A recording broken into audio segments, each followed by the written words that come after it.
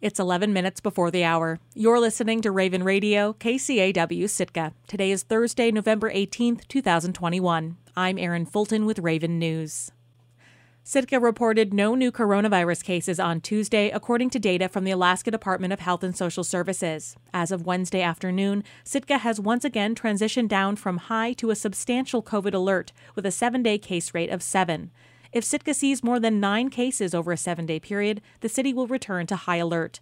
Statewide, positive cases continue to trend upward, with a total of 423 new cases reported Tuesday.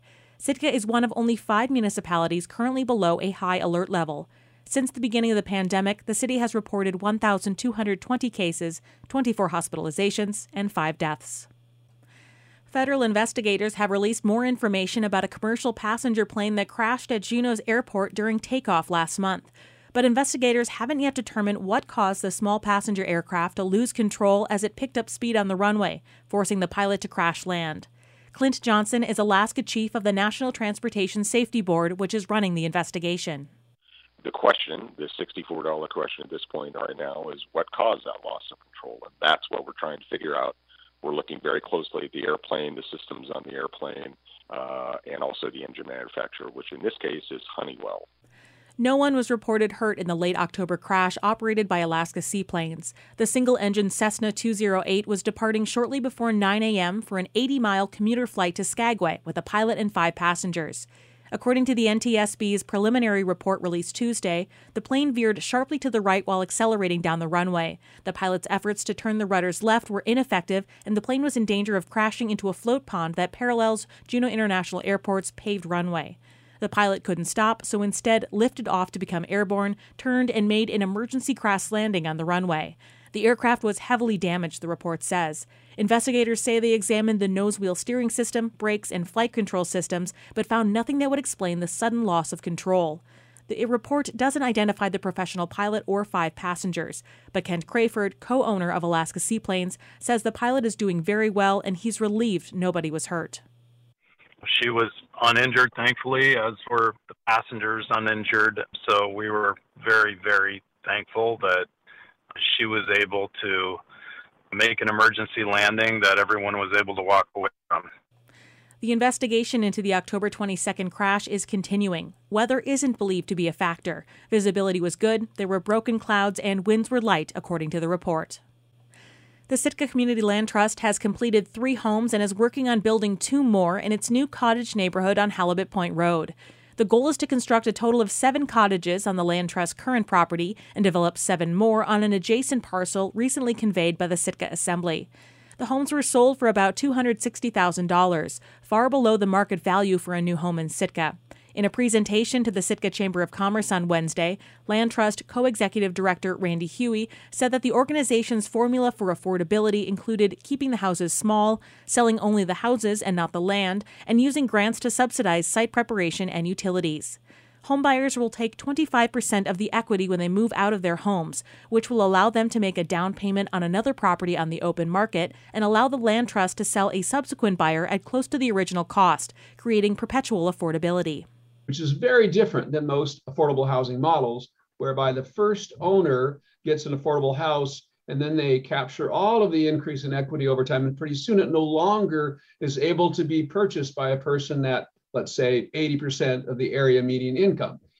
Huey and fellow co-director Mim McConnell discussed some of the hurdles that the Land Trust has overcome to get this far, including winning people over to the idea of sharing the equity on a $260,000 investment. Huey said buying a home from the Land Trust was a rung on the ladder out of renting. He thinks the math works, especially given the condition of many homes on the open market in Sitka. If you can buy a house on the open market, then you probably should. You see, there's some hesitation in my answer there, because some of the homes that people can buy need so much work and are such energy sinks that this 6-star rating all-electric home with no maintenance to be done, boy, there's a lot to be said about that in terms of quality of life, in terms of do you want to work on a home? If you have the desire, then maybe getting out and buying that fixer-upper is absolutely the thing. If that's not your thing, this is a pretty good deal. just in terms of your lifestyle, as well as, I believe, your economics, certainly as it relates to rental. Huey described additional plans for the project, including storage sheds, a common workshop, an outdoor play area and shelter, and a gravel path following the Mill Street easement up to Edgecombe Drive. Grant funding would help cover the cost of shared amenities, again to keep down the purchase price of the houses. The Land Trust is kind to keep their prices in a sweet spot, not low income, but somewhere in the middle. So who qualifies? Who can buy one of our houses? We allow people up to 120% of the area median income to buy our houses.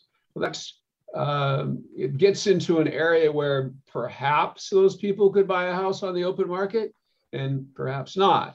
None of our buyers approach that level yet at this time. And then so at the bottom end, how much money does it take to buy one of our houses?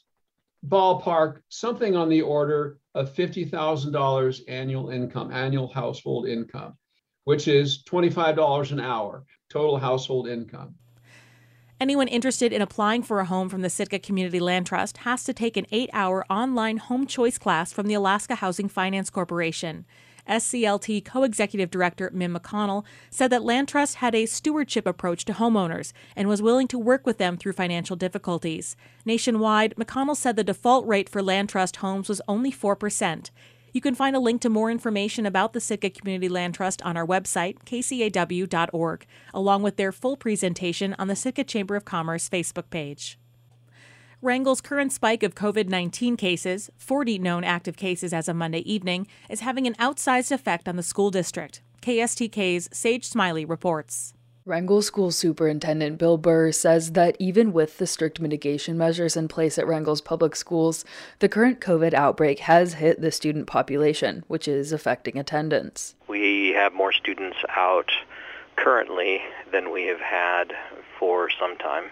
Burr says the district doesn't closely track the number of students who have tested positive for COVID-19 or are quarantining due to close contact. It's an ever-changing number. It isn't as easy as saying we have this many, because tomorrow it may be different depending on the cases that are there. So we don't keep track of the specific number because there are so many reasons why a student might miss a day. In a normal week, he says about 10% of the district's students are out of the building, whether because of travel or illness of some kind. Lately, it's been as high as 20%. Given Wrangell's reported enrollment, that's between 40 and 50 students out of class. But Burr says it's not all pandemic-related. We've had some that preemptively have pulled students. Some are on vacation. Some are out for other reasons.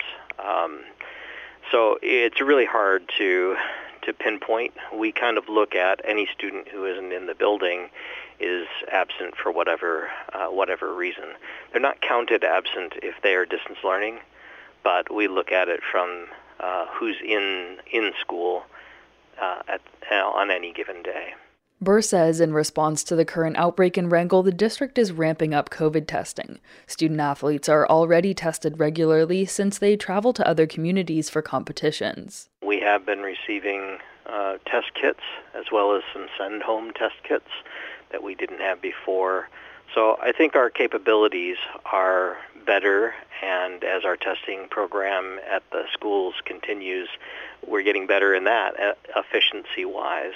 So we're looking forward to the community in the school trying to fight this current outbreak. The district's close contact COVID quarantine and testing policies differ depending on whether an individual is vaccinated or unvaccinated against the coronavirus. Asymptomatic vaccinated students and staff who are close contacts of COVID cases are allowed to attend school and test a few days later, monitoring symptoms. But if a student or staff member is unvaccinated, they have to quarantine for at least 5 days, take a test, then return once their negative test result comes back. Penny Allen, a middle school girls basketball coach and parent with a daughter at the high school, told the school board at its Monday meeting that she is opposed to how its policy treats vaccinated and unvaccinated students and staff differently. She said she believes the district's testing regime does a good job of identifying cases. And putting this policy in place, you now have I believe, in my opinion, discriminated against the unvaccinated students and staff by making only them quarantine when both parties can spread COVID. And also in doing so, you now inadvertently publicize to the entire school who those students and staff are. It's pretty easy to figure out. But the board did not move to change its policies for individuals that come in close contact with someone who's COVID positive. It's not the first time there have been differences in guidelines for vaccinated and unvaccinated students and staff. While the Wrangell Public School District's COVID testing policy for student athletes is meant to be strict, the district ran into issues earlier this fall with balancing district and local mandates. The Borough Assembly rejected the district's request to allow unvaccinated Wrangell student athletes to skip the borough's required quarantine earlier this month. Burr's superintendent report to the school board stated that unvaccinated student athletes will continue to quarantine after travel as outlined in the borough's travel testing policies, which mandate quarantining after travel for at least 5 days followed by a negative COVID-19 test, in addition to following the district's testing protocols. In Wrangell, I'm Sage Smiley. I'm Erin Fulton, and this has been Raven News.